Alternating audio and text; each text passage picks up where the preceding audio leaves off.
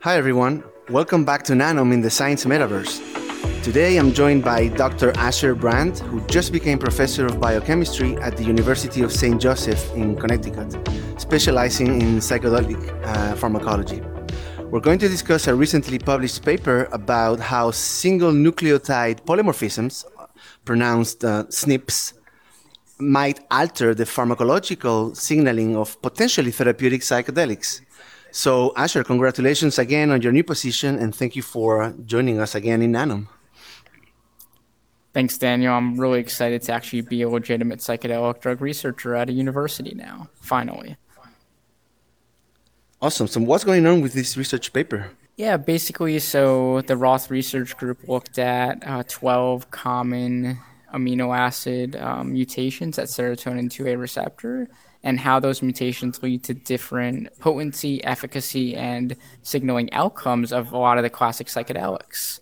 And this research is really clinically useful in that I think it really points to eventual designer drugs in such a way that you go to a doctor's office, they can sequence your genome, and they can predict how a specific drug will interact with you based on your sequence homology of a receptor that might differ from a person with a non-mutated sequence. SNPs, or single nucleotide polymorphisms, basically, they are the most common type of genetic variation among people. Specifically, it's a genomic variant at a single base position in the DNA, which leads to single-point amino acid mutations in the protein as well, right? So what it means is here we have a double helix of DNA, which everybody's familiar with, and we can look for a nucleotide. Go ahead and select this one here, for example. This is an adenine. Yeah, let's say it mutates to a guanine or a thymine.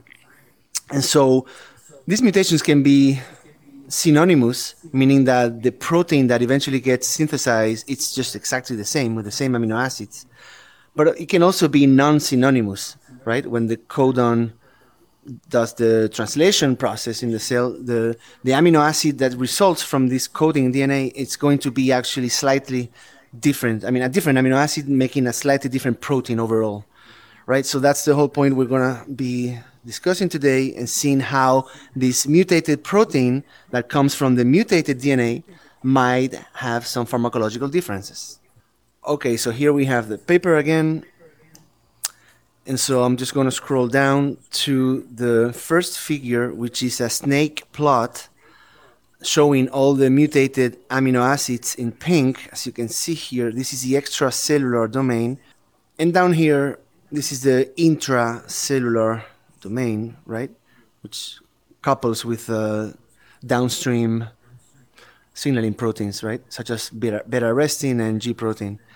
So what's interesting here, Asher? Can you comment on that?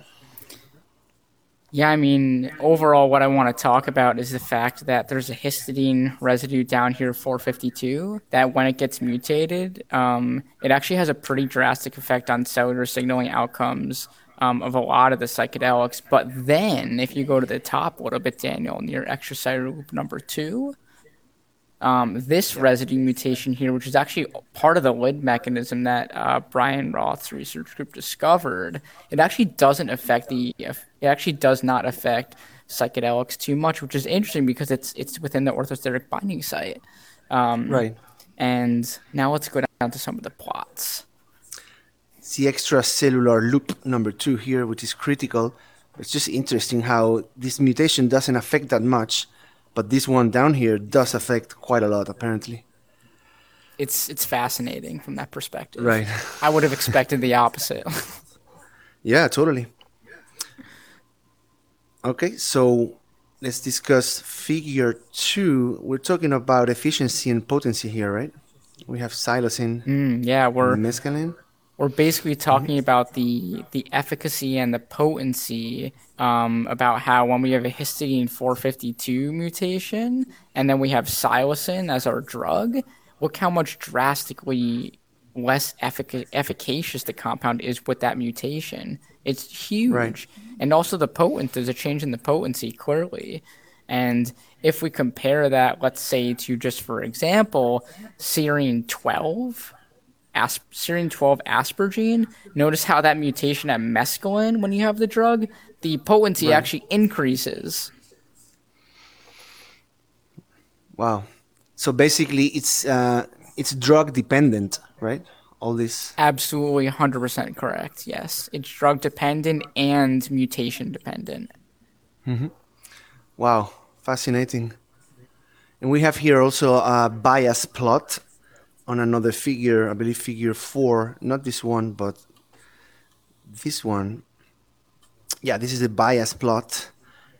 And basically, we have baseline here with a 0, meaning there's no bias towards either the G protein pathway or the beta arrestin signaling pathway. Basically, you have 0, which represents no bias. And then when you see a deviation from that, like up here, okay? Or if it were to go under, for example, down here, you see a Right, star because that is a statistically significant outcome. The punchline of this is that when you have the histidine 452 tyrosine mutation, and a lot of these, you see that the bias actually flips. For example, this one with psilocin, you see it more going towards the GQ or G protein pathway, okay? And also right here with psilocin. Okay, but down right, here, for example, with 5-MeO DMT, when you have the mutation, the bias is completely different, being more towards the beta arrestin 2 pathway. So it right. really shows you once again that it's drug dependent and it's also amino acid dependent. But the key point is that histidine tyrosine 452 mutation drastically alters the bias effect of a lot of psychedelics. That's fascinating. And so here we have the database from the NCBI, which is the National Center for Biotechnology Information. And here you can go ahead and type 5HT for the serotonin receptor. And let's see what hits we get. So we get a lot of things, but the one we're interested in here right now is the OMIM, which is the Online Mendelian Database for Humans. And so we have 13 results apparently. And yeah, we can see here 5HT receptor 2A. And so if I click here, we're going to see some data. And yeah, apparently this polymorphism is associated with things like alcohol dependence, anorexia, depression, schizophrenia, OCD, and things like that.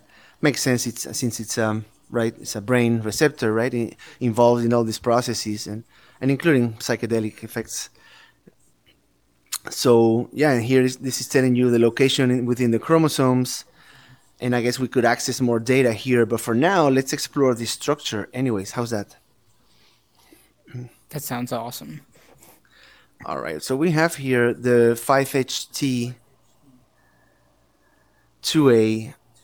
serotonin receptor, and we have it actually docked with LSD, right? And so this is a rainbow representation. We have, first off, I want to mention we have this serine 242, which is important for binding. We have a strong hydrogen bond here, and then a salt bridge here with this other residue. So relating to this study, I have highlighted two amino acids. The one you mentioned before, Asher, the alanine 230, which mutates to threonine, right? But Yeah, that's correct. didn't seem to make that much of an effect anyway, as we just saw in the plot. Which blew our minds because it's right near the orthosteric binding site. Right, it's supposed to make an effect when it mutates, but it doesn't really.